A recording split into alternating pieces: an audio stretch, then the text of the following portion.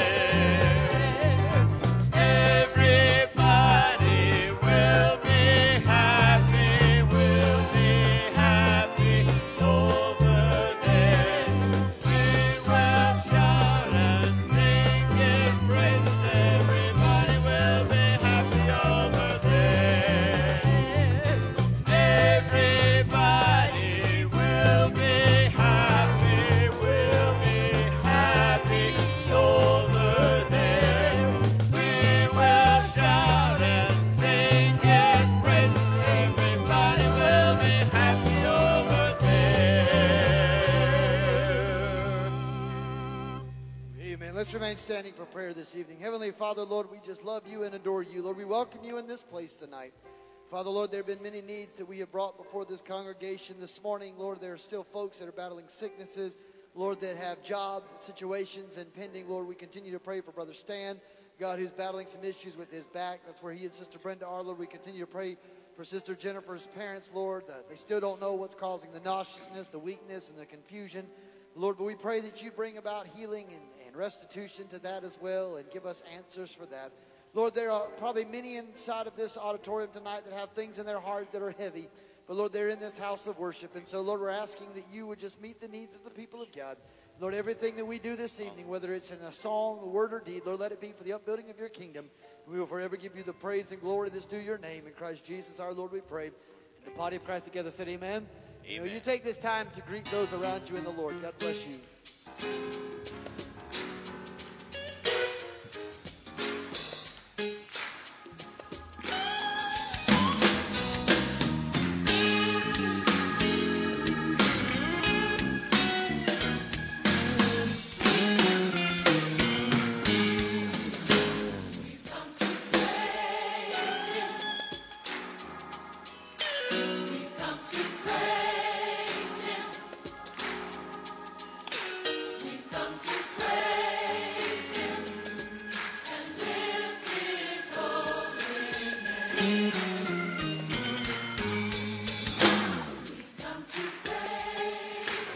Praise the Lord. And entered into this temple to give you glory, Lord. Lift you, Lord.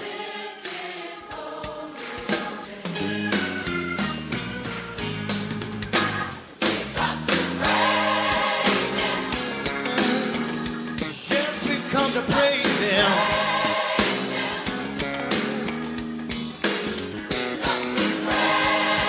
Praise Him and lift Him.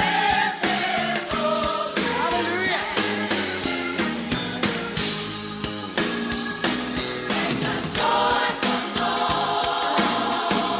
Unto the Lord. Make a joyful noise. Unto the Lord. You ought to praise Him. You ought to praise the Lord while you have a chance.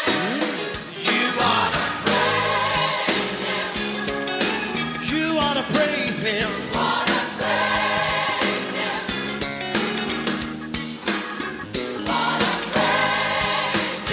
Hallelujah.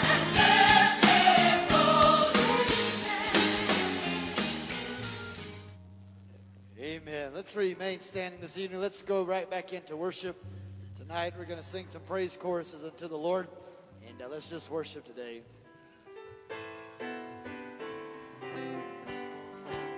For there's a feeling in the air that God is everywhere, and His resurrection power is moving in this hour, that Jesus might be.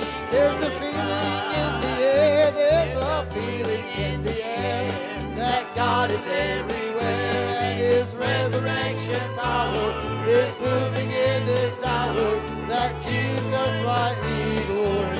I will glorify the name of the Lord. I will glorify His name. Oh, and His resurrection power is moving in this hour, that Jesus might be glory. There's a feeling, oh, there's a feeling in the air that God is everywhere, and His resurrection power is moving in this hour, that Jesus might be glory. There's a feeling, oh, there's a feeling in the air that God is everywhere, and His resurrection power is moving in this hour, that Jesus might. I will glorify, for I will glorify the name of the Lord. I will glorify His name. Well, and His resurrection power is moving in this hour, that Jesus might be. Oh, I will glorify, for I will glorify the name of the Lord. I will glorify His name. For and His resurrection power is moving in this hour, that Jesus might be glorified.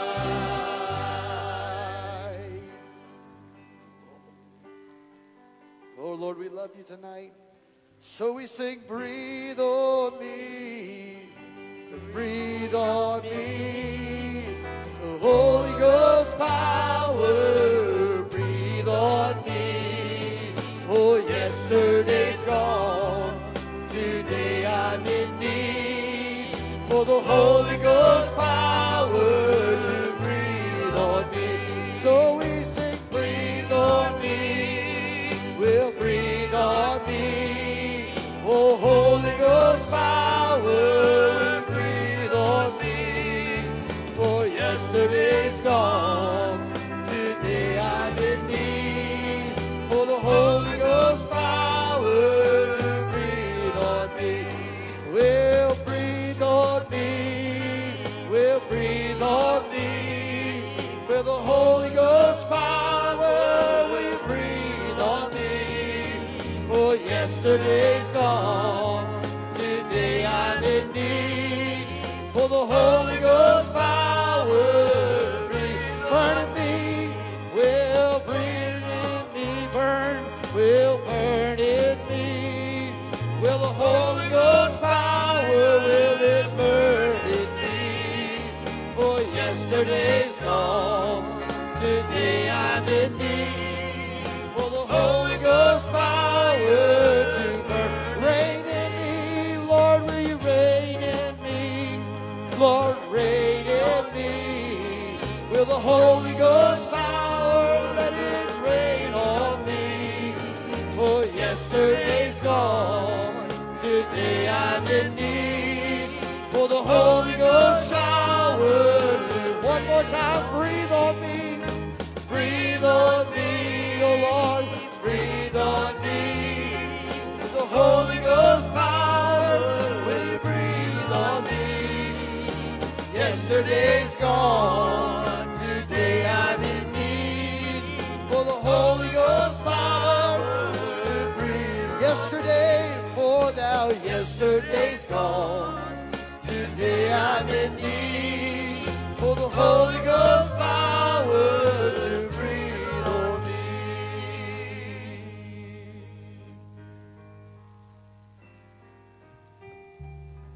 For there is a fountain filled with blood drawn from Emmanuel's vein, where the sinners plunge, when sinners plunge beneath that blood, lose all their guilty stains, lose all their guilty, lose all their guilty stains, lose all their guilty stains. Oh, where sinners plunge, and sinners plunge beneath that blood, lose all their guilty stains. Oh, the dying thief, rejoice to see that fountain in his day.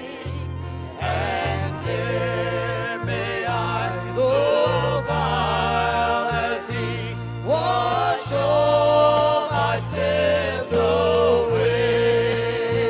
Will wash all my sins away. Wash all my sins away. Oh, and there may I, though vile as he, wash all my sins away. Away, away, wash all my sin away. Ere since by faith I saw the stream, thy flowing wounds sublime, redeeming love has been my theme, and shall be till I die. Oh, and shall be till I die, and shall be till I die. Redeeming love has been my theme, and shall be till I die. Wash all my sins, oh Lord, wash all my sins away. Wash all my sins away. Redeeming love has been my theme, and shall be till I die. Redeeming love has been my theme, and shall be till I die. Oh, we love you, Lord. Oh, we glorify your name.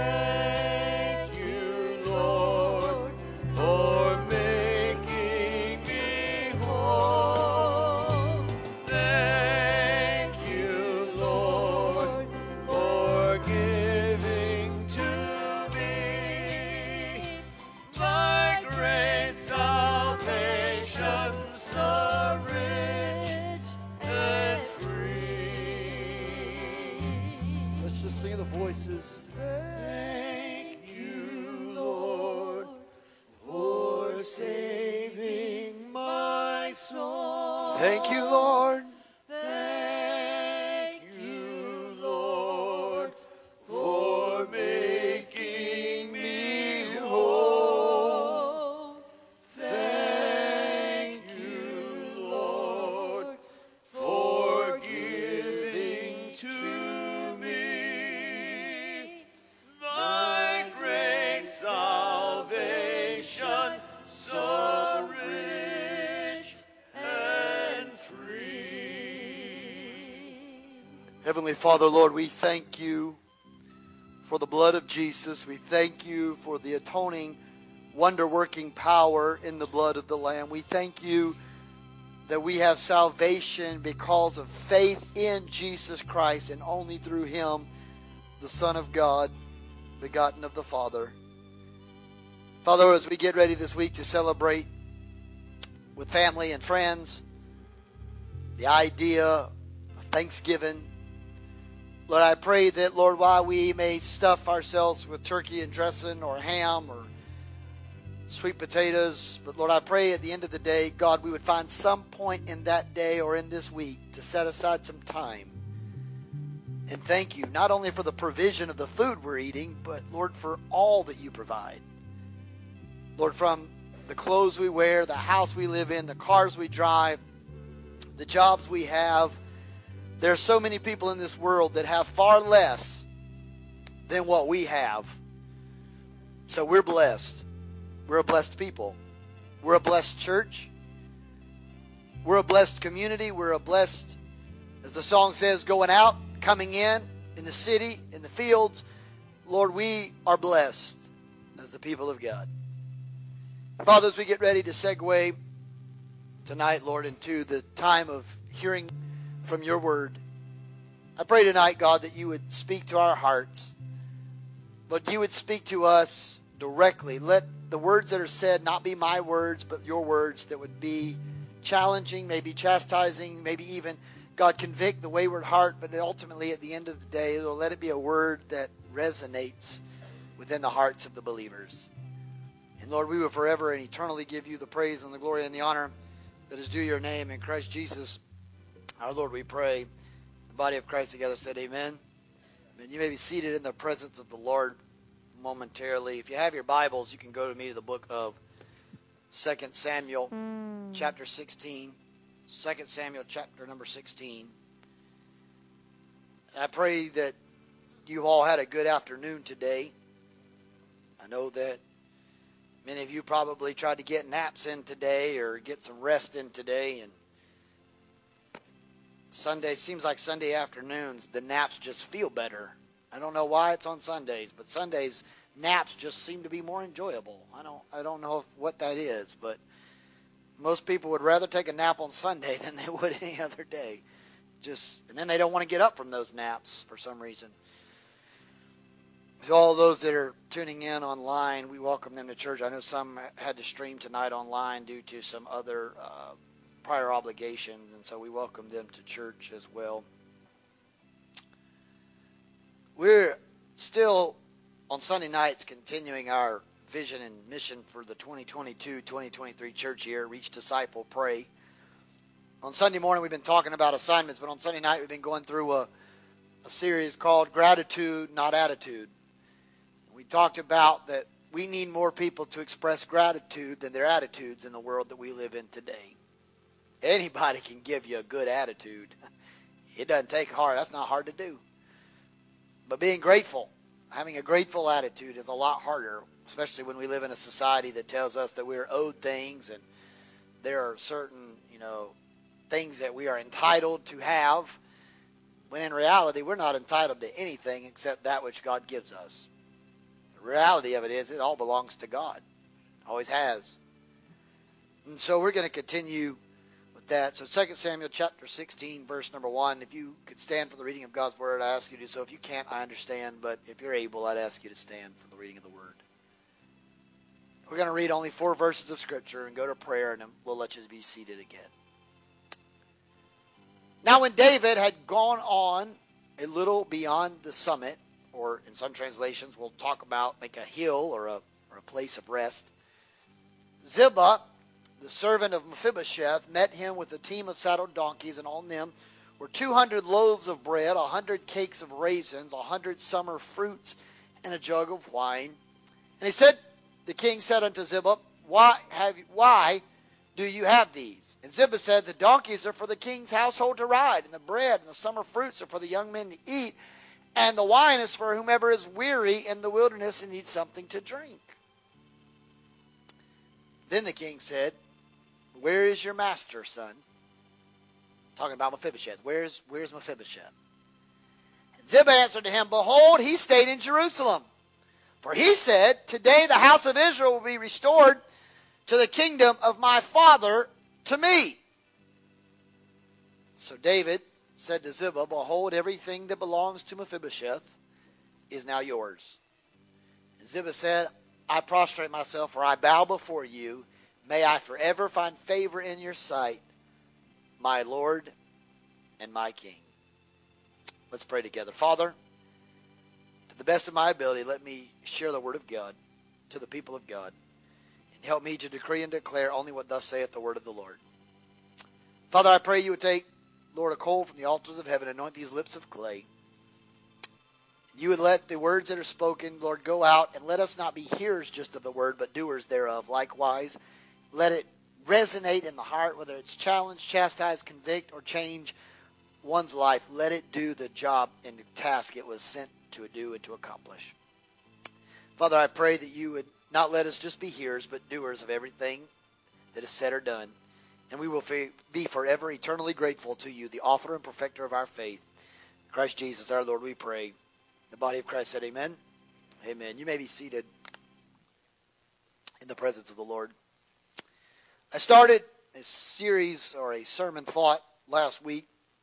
Don't forget where you come from, or where you came from. And we started out in 2 Samuel chapter number 9, and we read through verse 1 through 7. And in 2 Samuel chapter number 9, we are faced with a story. I painted you a picture of David standing over the bow of the palace valance and over the bow of the, if you will, the porch or the portico of his palace, and looking out at the flickering lights of the city of Jerusalem and the candles burning throughout the homes, and looking at the stars above. And I painted a picture with you last week about how David was probably standing there and he was thinking to himself, I didn't deserve to be here. I told you he probably reminisced about his fight with Goliath, the giant from Gath, and his slingshot experience. I talked to you a little bit about David's experience working for Saul and how the king would be vexed with evil spirits, but when the spirits would come upon him, they would have David go in and play his psalms of worship or songs of praise, and it would calm the spirit of the king. But the king got mad one day and threw a javelin at him, and then Jonathan and David had this kindred friendship, and Jonathan said, look, my dad's mad, flee for your life. And they came up with a plan about shooting arrows, that if the arrows got shot and Jonathan told the servant that the arrows are beyond him, that meant David needed to keep running. And if the arrows were close by, that meant David could come back. And we know the whole story of how all of that, transpired in the story. And yet in all of that took place, we realize that David was not royalty. David did not have royal lineage. In fact, the kingdom of Saul should have went to Jonathan, but you know the story. Jonathan and David get killed in battle. Saul is worried about the work of the Philistines and all of these different things, and he goes to a witch, if you will, or a sorcerer in the town of Endor, and he summons the spirit of Samuel up from the grave. And there's debates about if that's really, if people can really summon that, whether you believe in that or not, it's between you and the Lord. But something transpired, whether you call it a hologram, whether it's the real spirit of Samuel. All we know is whoever came up said, tomorrow, but you're going to die. And lo and behold, the next day, Jonathan and Saul ended up dying. Well, we know the story. David becomes king. David has went on military conquest journeys. He has went and defeated the Amalekites and the Jebusites and the Philistines. He's went through all the lands conquering. And he finally kind of gets a little bit, if you will, of rest from his triumphs, from his journeys. He has finally gotten to a place where he's kind of like, all right, maybe I can rest. And so as he's standing there reminiscing over all of his life's journey and where he's in this palace that he didn't deserve and how he's now a king when he used to be a shepherd boy in the backside of a desert and all that story, David comes up with a plan. Because he's thankful for what God's done, he says, and this is where we picked up last week, he says to some of his servants, is there anybody left in Saul's family? Anybody? That I can show kindness, I can show gratitude, I can show appreciation to. Is there anybody that is connected? And you know, the story, they said, well, Saul had a grandson. It was Jonathan's son. His name was Mephibosheth. And when the enemy was coming in, the nurse tried to pick the baby up, and the baby was about 2 years old, and pick him up in a hurry, and they took off running, but she tripped and fell, and she dropped the baby, and the baby ended up breaking both of his legs, and so now it's lame. It has a limp, and he can't really walk, and you know, they didn't have modern medicines like they do today to set it and to fix it. I mean, it was just what it was, and they said he's now living down in Lodabar. We talked about Lodabar as a place of desertous area. We talked about how David and, if you will, Mephibosheth had swapped places. David had went from desert living and pauper lifestyle and wilderness wanderings to now being a king. And Mephibosheth went from being a prince living in the palace to now becoming a pauper living in the desert, and how their roles kind of switched roles and they reversed course. And so Mephibosheth in Lodabar is thinking, I used to live in the palace. I used to have all this money. I used to have all these amenities, if you will, of food and rations. And I used to be blessed. Now I'm having to beg for food, and I'm having to depend on my friends, and I have nothing. I am crippled. I am homeless. I am all alone. And so he thought about life from where he came from to where he is now. David was thinking about where he came from to where he is now. And the picture I painted last week at the end was, don't forget where you come from. Not everybody is born into money, but not everybody that's born into money is going to have money when this thing's all said and done either. Because you can be born with a silver spoon, but if you don't know Jesus, you're going to be dirt poor when you go to heaven, or when you go to eternity, because you won't go to heaven. You cannot have a dime to your name when you die from this life. You can be dirt poor. You might be so poor your family is having a GoFundMe page to pay for your funeral services. But if you know Jesus, you're a millionaire as soon as you step across that Jordan River. You may not have been able to afford Shelley at Dow Murray or Otto Russell in town. You may have had to borrow or have to depend on friends. You may not have had much here, but if you know Jesus, you have a lot waiting over there. Now, you can be rich as all get out on this side of heaven, but if you don't put your faith in Jesus Christ and you put it in anything else but Jesus, your money's going to die the same day you do. Somebody else is going to spend it, and you are going to be miserable in eternity. The reality of it is, Jesus said it like this. He said, it is harder for a rich man to enter heaven. It is easier for a camel to enter into the eye of a needle. Meaning it is almost virtually impossible for a camel to do that. And what Jesus was saying is that not rich people don't go to heaven. He's saying, but most rich people depend on their money rather than on God, and their God becomes their money. That's why it's hard for them to go, because they can't let it go so that God can have his way in their life. Now, if you become a multi-millionaire or billionaire and you decide to love Jesus, don't forget to send your tithes that we talked about this morning to this local church, 10%. 10% of $1 million will do a lot on our campus. So if you become a millionaire, even if you don't want to love Jesus, if you think good charitable organization work will make you feel better, we are a good soil to put that in. But the reality of it is, I've seen countless people that have become famous, or that they have, athletes, or people that have, if you will, actors and different things like that have been very successful. And if you go back and read their history, they were not silver spoon babies. A lot of those people worked hard. They made their way. Their families lived in low-income housing. Their families lived in trailer parks. Their families didn't have money, yet they're millionaires and they're billionaires and people. But they didn't start out that way.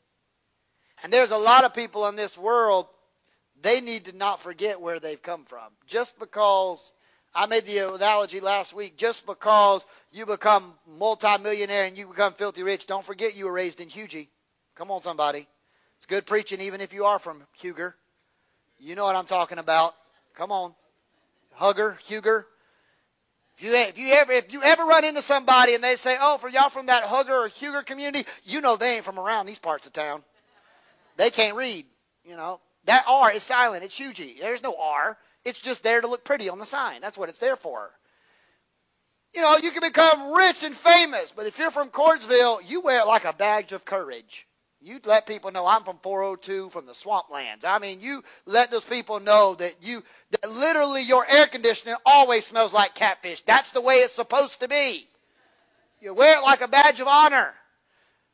You don't forget where you come from. Because what often happens, not only physically, but a lot of times in our spiritual journey, what often happens is we feel like we've arrived and we forget where God really brought us from. We all might sit in church tonight in suits and ties and nice dress shirts and dress pants and nice clothes. And some of you may have clothes that are more expensive than my budget that I have a month. Or some of you may drive cars that are more expensive than my house payment. And that's great. And to God be the glory for all of you that God's blessed you with. But don't forget there was a day that God had to find you because you were a sinner. And that God had to bring you out of darkness into his marvelous light. Because at the end of the day, everything that we have, and remember the concept was it's a gratitude, not an attitude. Everything we have, as we discussed this morning, does not belong to me. It belongs to God. My 2013 Honda Pilot that has 290,000 miles on it, and my father-in-law keeps telling me I should start looking for a new car. I'd say, but this is an anointed car. It's going to be okay. I prayed over this car. I put oil on the engine of this thing.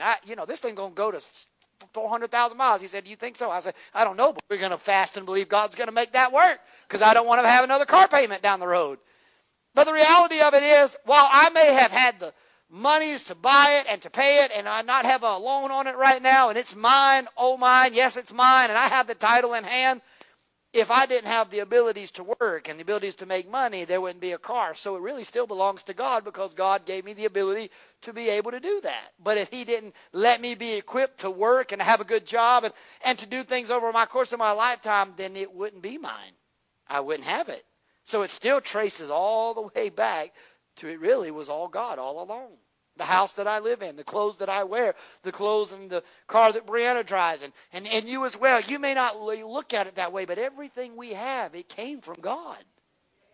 It came from God. Now, in our spiritual journey, people get places in life where they all of a sudden feel like they've arrived. Let me tell you something. There is no super spiritual advanced status where if you get to a certain level, you stop and you don't have to go any further.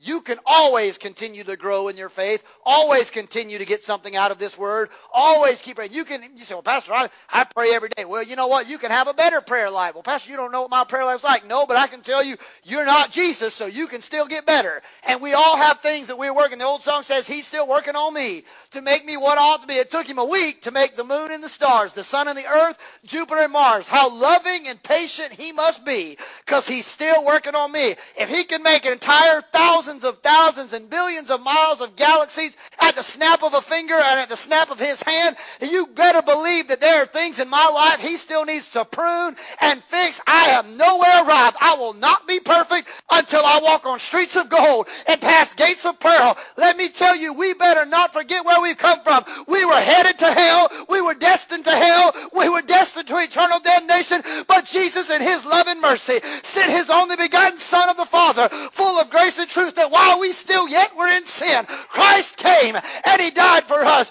And he became flesh and dwelt among us. And we have seen the glory of the one and only begotten of the Father, full of grace and truth. And when I knelt down at an altar and said, Lord, I am a sinner in need of a Savior, he said, about time, boy, I've been waiting on you. And he saved me, and he took a black heart and put red blood and made it white as snow, that now I'm not a pauper, I'm not enslaved to my sin, but I am a prince of heaven and going to live with God one day in heaven.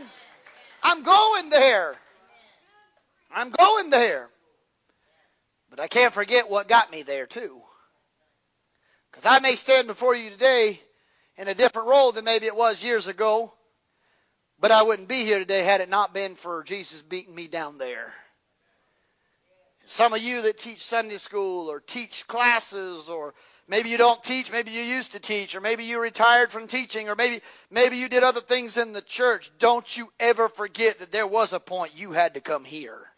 Whether it's at this physical altar, at your house, at your bedroom, at a revival, wherever your metaphorical altar, took place, there came a point in time you and God had to have a moment.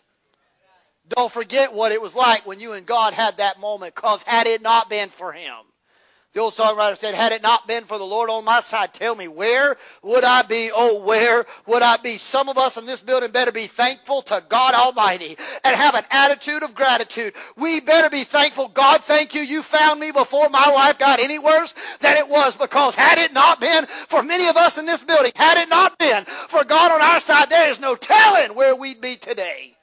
There's no telling where we'd be today. And so, I shared with you last week that you don't empower position to become greater than your posture. We were talking about David and how David first learned how to be a psalmist and a worshiper before he got the position and the notoriety to be king.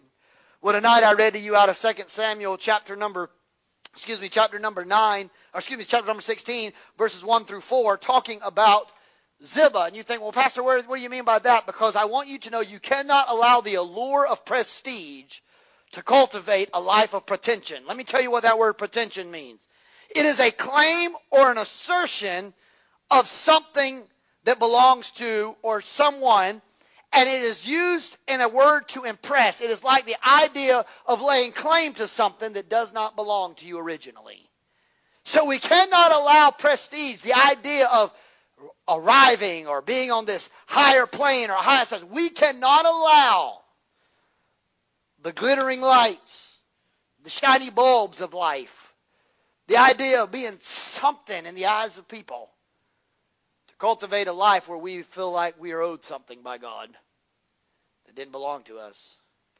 So you say, well, Pastor, what does that have to do with what you read today? Because I want to finish this story. We'll finish the third part next week, but I want to continue this journey with David. David has ministered to Mephibosheth. He's allowed him to sit at his table. The Bible said he promised Mephibosheth that if you trust me, I'll keep feeding you, son. You won't ever have to beg for bread again. He brought him up from Lodabar. He didn't bring him down. In fact, you never went down. You always went up. You went up from Lodabar. He brought him up to Jerusalem.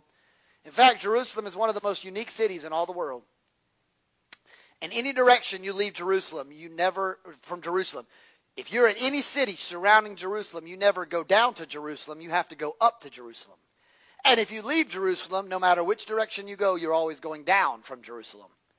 So when David made the kingdom of God in Jerusalem and said it, and Jesus talked about it being a symbolic of the kingdom, what David was really saying is, when we put God at the center of it, we always need to be looking up and not worried about what's going down. What's going down? Jerusalem, everything around Jerusalem is going up to Jerusalem. Nowhere in Scripture will you say they went down to Jerusalem. You hear things like this. Jesus left Jerusalem and went down to Jericho. David went down to Lodabar. You hear that they went down to Nineveh. Jonah went down to Nineveh. They went down to Damascus. They went down. But every time you see the disciples, Mary and Joseph were headed up to Jerusalem. The disciples and Jesus were headed up to Jerusalem from Capernaum. They were always going up when they went to Jerusalem. It's one of those unique cities that everything around it is in an upward. You have to go up to Jerusalem. That's why I believe in what the Scripture says, that we as the body of Christ have to believe the Scriptures of God when Jesus said, don't look what's going on around you, don't look down, but look up, for that's when your redemption draweth nigh. Don't worry about all the stuff that's going down beneath you and underneath you, but your help comes. I will lift up my eyes from which forth my help comes. My help comes from the Lord, the maker of heaven and earth. Lift up your head, O ye gates, be lifted up, you everlasting doors, that the King of glory shall come in. Who is this King of glory? He is the Lord, strong and mighty, the Lord mighty in battle. Lift up your head, all ye gates, be lifted up, ye everlasting doors, for the King of glory shall come in. Everything we do must not be worried. The devil wants to bring you down to hell, down in your transgressions, down into depression, down into oppression, down, down, down. But Jesus said, look up, for that's when your redemption draweth nigh. God did not call me to worry about all the stuff going around me and and trying to pull me down, but God wants to lift me up. The old song said, lift me up and let me stand by faith on heaven's table land, a higher place that I have found. Lift me up, Lord, onto higher ground. You got to bring me up, Lord. David he has had his triumphs. He has promised Mephibosheth food. But before we get to 2 Samuel chapter 16, between 2 Samuel chapter 9 and chapter 16, some things have happened in David's life he didn't see coming. One of those is his kingdom being taken from him. In fact, David, life was great. He thought he was done raging wars for a while. He thought he was going to be resting. But one of his sons, named Absalom, kind of got this rebellious spirit in him. And Absalom thought, why can't I be king? Who does my daddy think he is? He's better than me. I mean, come on. And slowly he began with this conspiracy plot, undermining David's kingdom, slowly going around whispering the different things. And so Absalom would sit at the city gate.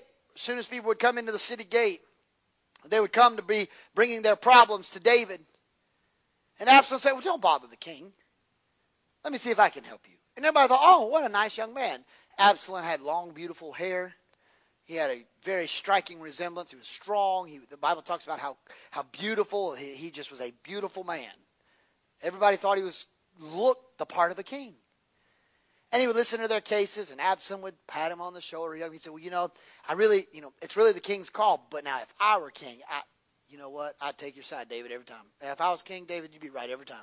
Well, what would David do? David would leave. David would be like, I like that guy. I didn't even talk to the king, but I'm telling you what, that guy, he's always on my side. But let's say Brother David's aunt was with Brother Larry. Well, Brother David leaves. He goes on about. He goes back to Ashley and the kids at home. He said, listen, I talked to the prince today in town. He said, vice president, he said, if he was president, he's got this under control. I'm voting for that man next time it comes around. I mean, that man's got it. Well, what he didn't know, Absalom would wait, and when Brother Larry would come, Absalom would hear his case, and he'd say, Pastor, or Vice President, or Prince, he'd say, there's a man named David Harley, and you know what? I mean, that man, he's a crooked man. And Brother Larry would go on his thing. You know what Absalom would do? Larry, if I was king, you know what? I'd rule in your favor. You're right, Larry. You're absolutely right. You know what? You know what? I wish I could help you. But you're right. So you know what Brother Larry did? He went home to Sister Jennifer and said, look, I'm going to tell you right now, I don't know who this new guy is running for president, but I'm telling you, I'm going to vote for that guy. That guy said, I'm golden. See, what Absalom was doing, he slowly was picking off the kingdom one by one. He was making the people's ears be attentive to him, taking the eyes off of David or the eyes off of the royal palace and putting them on him, the allure of prestige. The kingdom did not belong to David. Did not belong to Absalom. Absalom was never anointed to be king. David was. Not Absalom. David. But Absalom, that word pretension, to lay claim or to feel like you're owed or entitled to something. Absalom thought being king sounds pretty good. It may not be what I was supposed to be, but you know what? There's a couple of my brothers that are ahead of me in line, but who says I can't be it now? And he caused a rebellion, a revolt. And what happened was, after he got enough, he said, I want you all to meet me on the outskirts of town in this city outside of Jerusalem. And you meet me there.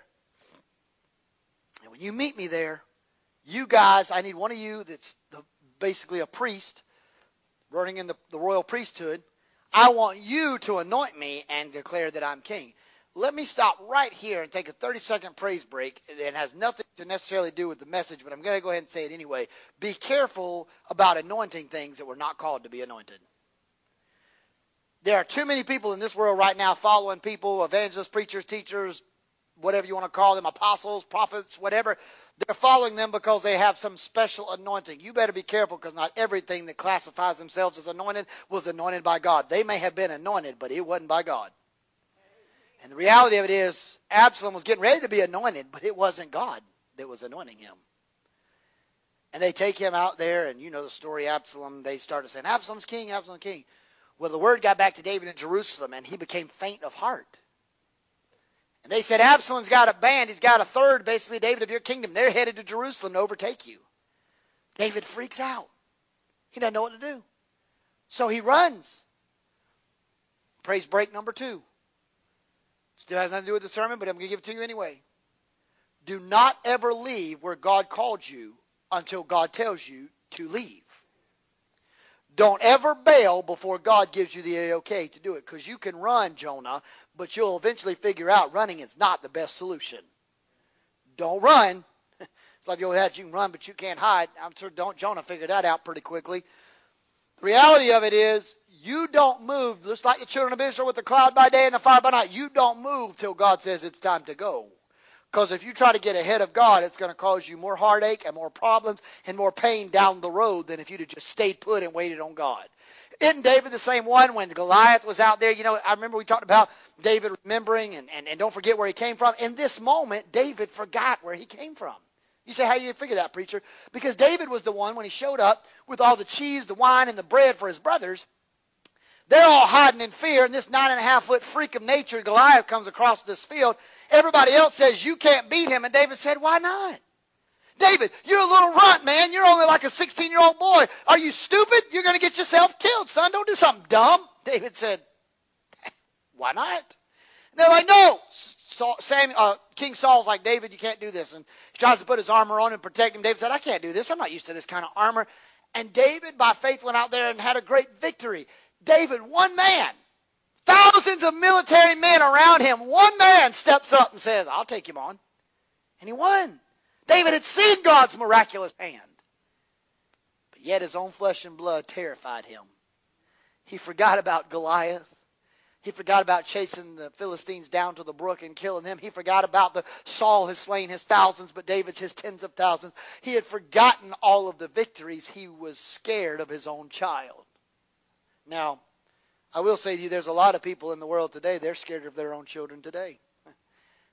Not physically in terms of they think that their child's going to overtake them and kill them and whatever, not some kind of ID channel series. But go watch them when they have a tantrum at Walmart. They're scared to correct their child because they're scared of what their child's going to do. Oh, boy, I felt the convicting spirit in my heart right then. I just felt the air just gone. Wow, every good bit of preaching I've done is over now. They're terrified. You see little Johnny saying, I want a toy, I want a toy, I want a toy, I want a toy, I want a toy. Mom's like, I'm not giving you a toy. Little Johnny's screaming, hollering. Mom's like, shh, shh. Finally, Mom's like, okay, just take the toy and shut your mouth. You know what she just did? She's afraid of Johnny. She's afraid of what Johnny's going to do to embarrass her, so she caves because she's afraid of Johnny. Spare the rod. That was a good writer, even though I didn't write that. I sure wish I would have been the guy that wrote that. The reality of it is, David's running from his own child. Forgot about all his past victories. You know what happens?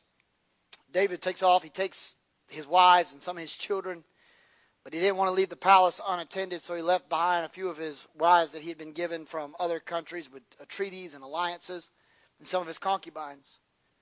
Remember what I said to you just a few minutes ago. When you try to outrun God and you get ahead of God, you'll end up wishing to God you hadn't have done it, because it's going to cost you more heartache and pain than you originally signed up for because you outran God. David takes off running and he goes in hiding. Absalom shows up to the palace. He says, where's my dad? They said, he took off running. He's in the wilderness. I'm going after him. They said, don't do that. David is skilled in the wilderness. You're going to get yourself killed, son. Don't do that. We used to serve your dad. We don't want to see you get killed, sir. You're going to get killed if you do that. So Absalom shows up to the palace. He finds that his dad had left behind some wives and concubines. And for the sake of time and the audience, the only thing there, Brother James, that Absalom knew, he was so enraged that he couldn't get his hands on his dad. He couldn't finish the job. That prestige still was driving him, that he wanted stuff, that pretension. He wanted something that didn't belong to him. The only thing he knew to do was to defile his daddy's, desecrate his daddy's house.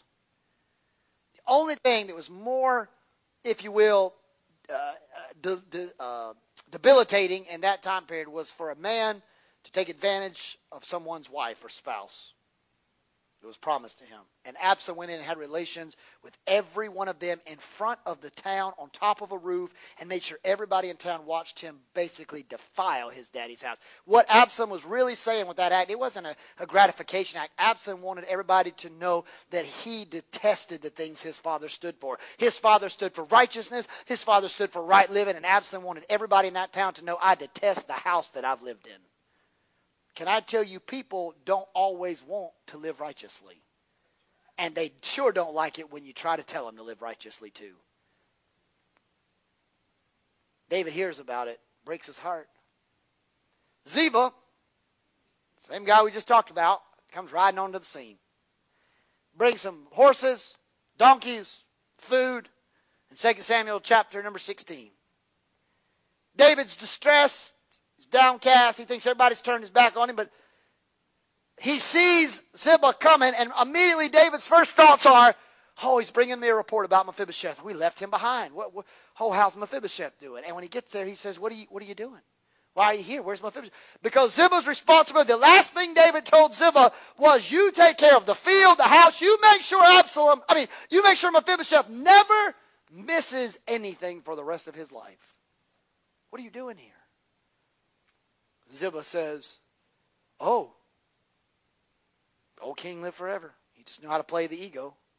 He said, Mephibosheth, he found out that you had bailed. He said, praise God. This is my lucky day. I couldn't have drew this up better myself. He's going to stay behind in Jerusalem, and he's going to get the kingdom of his father back along with Absalom. Absalom's going to help him get it restored. I mean, he's not with you anymore, sir. He's bailed on you. David was already beaten down, depressed, downtrodden.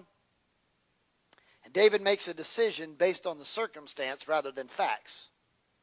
Let me caution you and give you caution, and be cautious when I say this. Don't ever make a permanent decision on a temporary circumstance. Because you may make a decision that you'll end up regretting the decision you made, because that was not the decision you should have made. You only made it because where your emotions were at that moment in time. I've often said to parents and people that I've talked to over the years that have come to my office, I've had parental issues with their children and frustrated children. I said, don't you ever allow your anger to make you regret what you do down the road. Don't you make a decision in anger and fits of rage and then have to go back into that room and have to be like, well, I screwed this up. More often than not, abuse cases and things like that happen when someone got so frustrated and enraged, they beat the child, they did something, and then they later back and said, well, I didn't mean to. It doesn't matter then. It's already been done. And our anger gets the best of us. It happens not just with children, it happens in jobs. You know, your boss man gets up, asks you to do something, you don't like what he says, you storm in his office, say, I've been working in this company for 20 years, I'm not doing that. And he says, okay, be careful what you say. But like, I have never worked with no boss is more sorry than you are, this, that, and the other. And he says, you're fired. And you're like, fine, I wouldn't work for you. I quit anyway. Before you fire me, I'm quitting anyway. I'm not working for this sorry company. You slam the door and you get in the car and you get about 3 feet down the road and you thought, oh God, I got to tell my wife that. I just quit my job. You go walk back into that office and you're like, oh, sir, I'm really so sorry. I was mad at you because of what you asked me to do. Didn't really mean it that way. And if you got a merciful, Jesus-loving boss, he may or may not be merciful. But most bosses, you know what they're going to say? I don't care. I'm sorry. You made your choice. You made your choice. I'm sorry. You said, well, I didn't mean it. It doesn't matter. If you meant it, you said it. And I took it at face value. David, in his temporary circumstance, looks at Ziba and says, you know what? After all I've done for Mephibosheth, I risked my life for him. I protected him. I brought him into my... After all I've done for that man, this is how he repays me. You know what? Every bit of land he owns, all the food he owns, all the stuff, just keep it. You know what? I don't even want... You know what, Ziba? You can just have it. And Ziba... Oh, you got to love Ziba. Ziba doesn't even try to even tell the truth. He doesn't even try to tell the truth. At this point, he thinks to himself, man, that lie worked out real well. I've often said this phrase, sin will take you farther than you want to go, cost you more than you want to pay, and leave you in places longer than you intended to stay. The reality of the fact is this. In order to keep a good lie going, you know what you have to have? A better one. Because you got to cover up the one you just told. And eventually, if you run out of lies, guess what comes out? Truth. And then you're really in trouble. Because now you got all that stuff behind you. You got to figure out, one, people are not going to trust you, but it gets kind of muddy and murky down the road. Ziba, he thought, wow, I said that Mephibosheth's getting his kingdom back. David said, okay, I can have all the stuff. Ziba thought, it's my lucky day. And he goes, oh, king, I bow before you. I prostrate myself. I bow before you. Oh, king, live forever. You are a righteous man. You are a good man. You're the best in town. I'm so sorry to tell you, but king, oh, king, live forever. If I can ever be of service, pastor, I'll do whatever you have. Anytime somebody comes with that much praise and accolades, back up. They got a knife. They coming for you. All the people that tell me how horrible the sermons are, those people I like. They're critical, and they help me to iron sharpens iron. I like those people. Not that I like what they always have to say, but at least I know they're not going to kill me behind my back. I'm going to see the bullet coming when they shoot it because they said it right then. I'd rather see the bullet rather than feel the bullet. You know what I'm saying? I'm like, oh, they come. Hey, that was the worst sermon I ever heard you preach. Well, thank you. Maybe we'll get better next week. Who knows? But at least I know where they stand. They didn't try to hide it. They told me right then it was horrible. It's the people, though, that you have to watch that everything you do, you're the best thing ever. It happens in all places all the time. Oh, yeah, Pat. There's a lot of people that will hug you like this, embrace you, envelop you, and have you close to them, and in their hand, they're waiting just to go inside of you. They're just waiting. Oh, they say all the right things. They do all the right banter. They get on Facebook and write the nice posts. You are the best ever. Yeah, I'm so thankful for my little fluffy friend Toto, who's whatever. And they write these, but they behind your back, they're talking about you. Can I just preach for a second and just give me a few more minutes? I know that we don't have all of them here, and that's fine and dandy, but maybe the word will get out. If you don't believe this stuff works, go to high school. God help me. You see, teenagers have this innate ability to be two-faced and be good at it. They're amazing. It's impressive. Sometimes I can't even tell if they're telling the truth or not. I'm like, man, that's pretty good. They're best friends. Oh, hey, Brother Larry, how you doing? Hey, Jim. Hey, Storm. Hey, Jeff. Hey, buddy. Hey, how you doing? How you doing? Storm walks out the locker room. That's a sorry football player. That's a pathetic son of a gun. Man, he thinks he's good at football. God, he's just the coach's favorite. Why'd they put him on the football team? Yes, he looks like the side of a Mack truck, but he can't drive it. So what does it matter? It's like a clumsy bear running through the forest. What is the good is he on the football team? He comes back in. Storm, you're the best linebacker ever. Storm, there ain't never been a linebacker that's more that epitomizes what it means to be a stag than you, Storm. Storm, you are the best linebacker. He walks out. That's a doe. That ain't a stag. That ain't even a real deer. People do it all the time. I've sat there. I coach basketball. I hear it all the time in locker rooms. They don't think I'm listening, but I hear people will say stuff and make you feel like you're the best ever. But when you're not there, they're waiting to take you out. Ziba said, "Oh, king, yes, live forever." But Mephibosheth wasn't in rebellion. He was abandoned. We'll talk about it a little bit more next week, but Mephibosheth never did turn his back on David. In fact, he summoned Ziba to go get the horses so that he could go with him to David, and Ziba left without him. Ziba calculated it.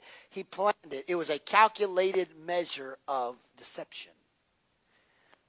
The devil is phenomenal at deceiving people, and I hate to say it this way because it's almost depressing to have to say this, but he's good at even deceiving the church.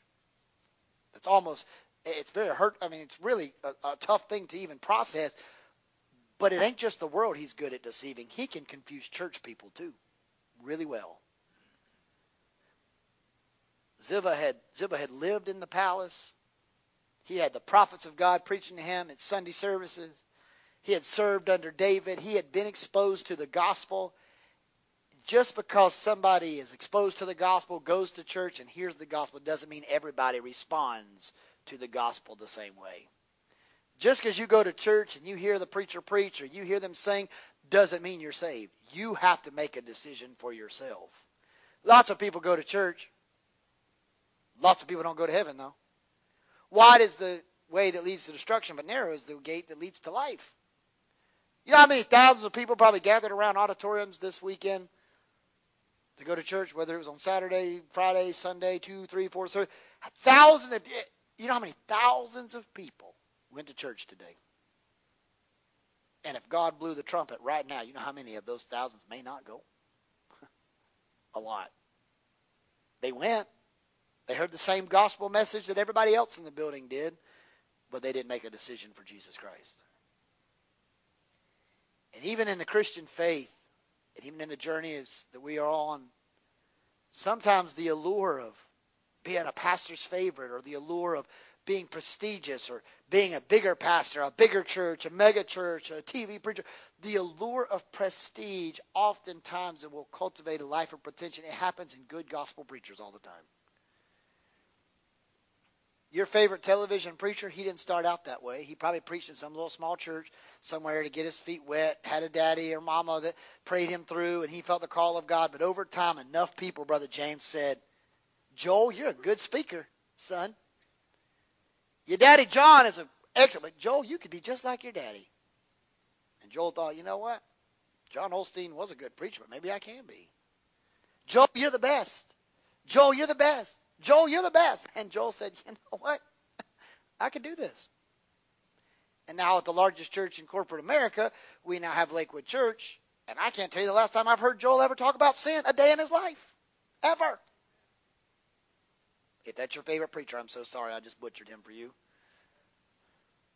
Never. Thousands of people.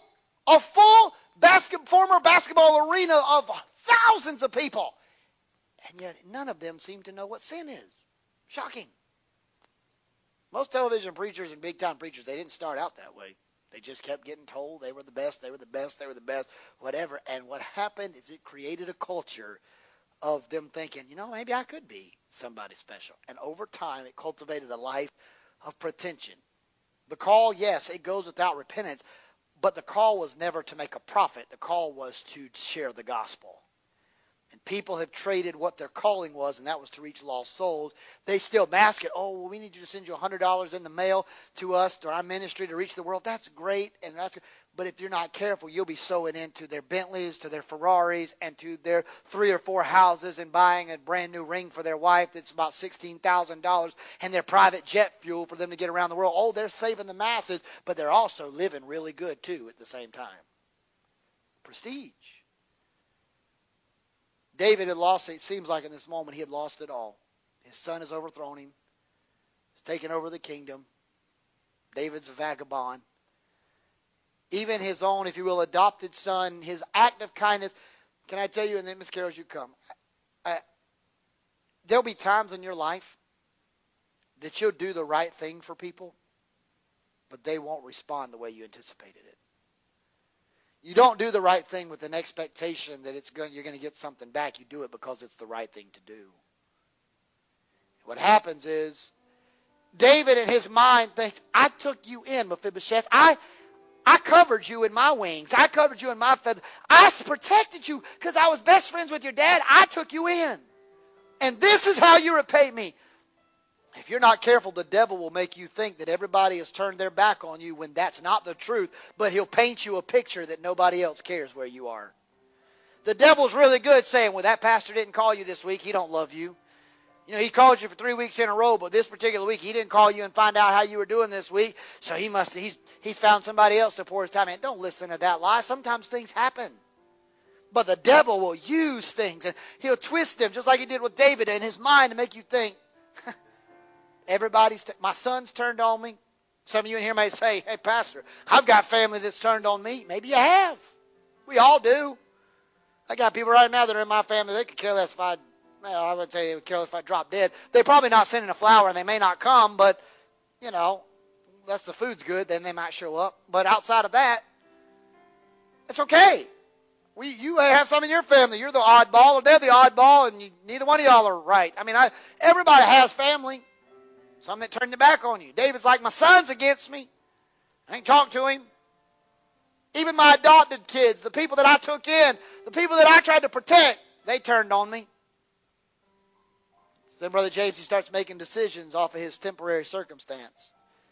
Oh yeah, he had defeated Goliath, but because he's afraid of his son, now he's just giving everything away. And just take it. Just take it. He's depressed. You know why? Because the devil knew how to play in his mind. If we're not careful, the devil will do the same to us. Life will be great for a season of time, but then all hell will come against us, and we'll forget about all of the past victories God brought us through.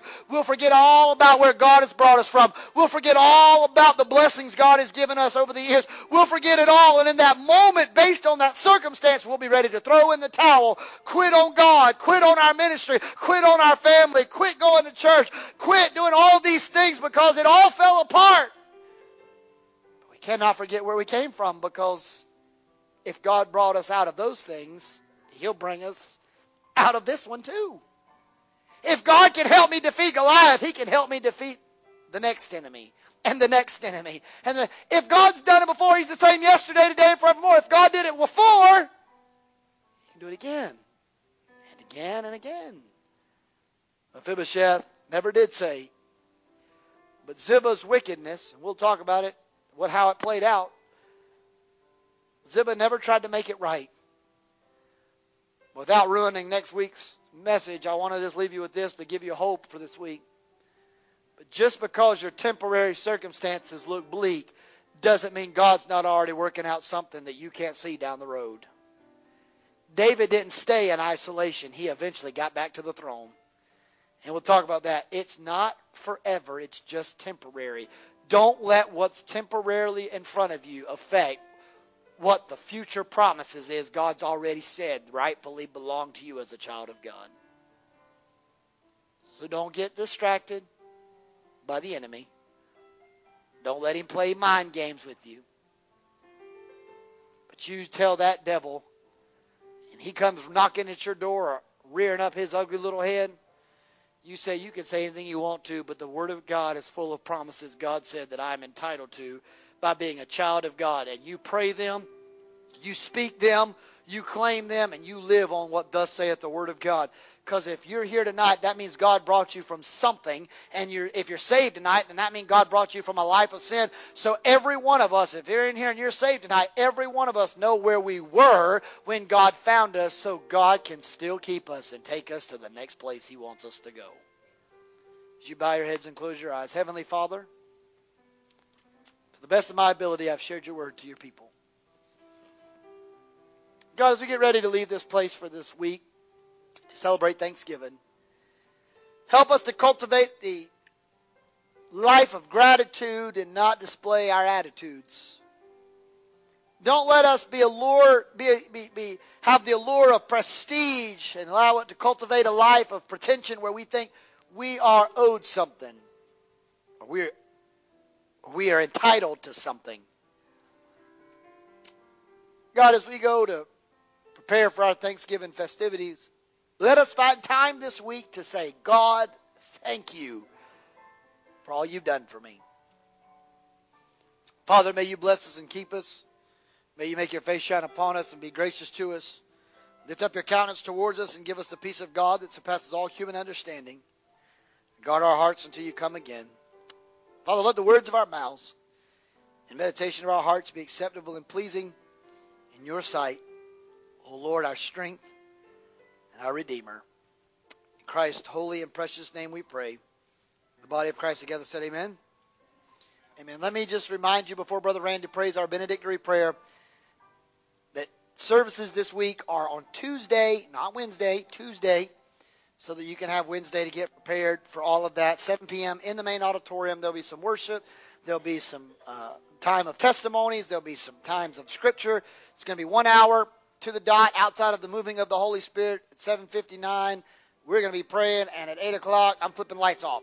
Not legitimately, but we want you to be able to get home and get to your family and do what you need to do, especially if you have travel arrangements. And then the following Wednesday, November 30th, anybody that's willing to help, we're going to be decorating getting our stuff together for the Christmas parade and using that time as a night of fellowship together.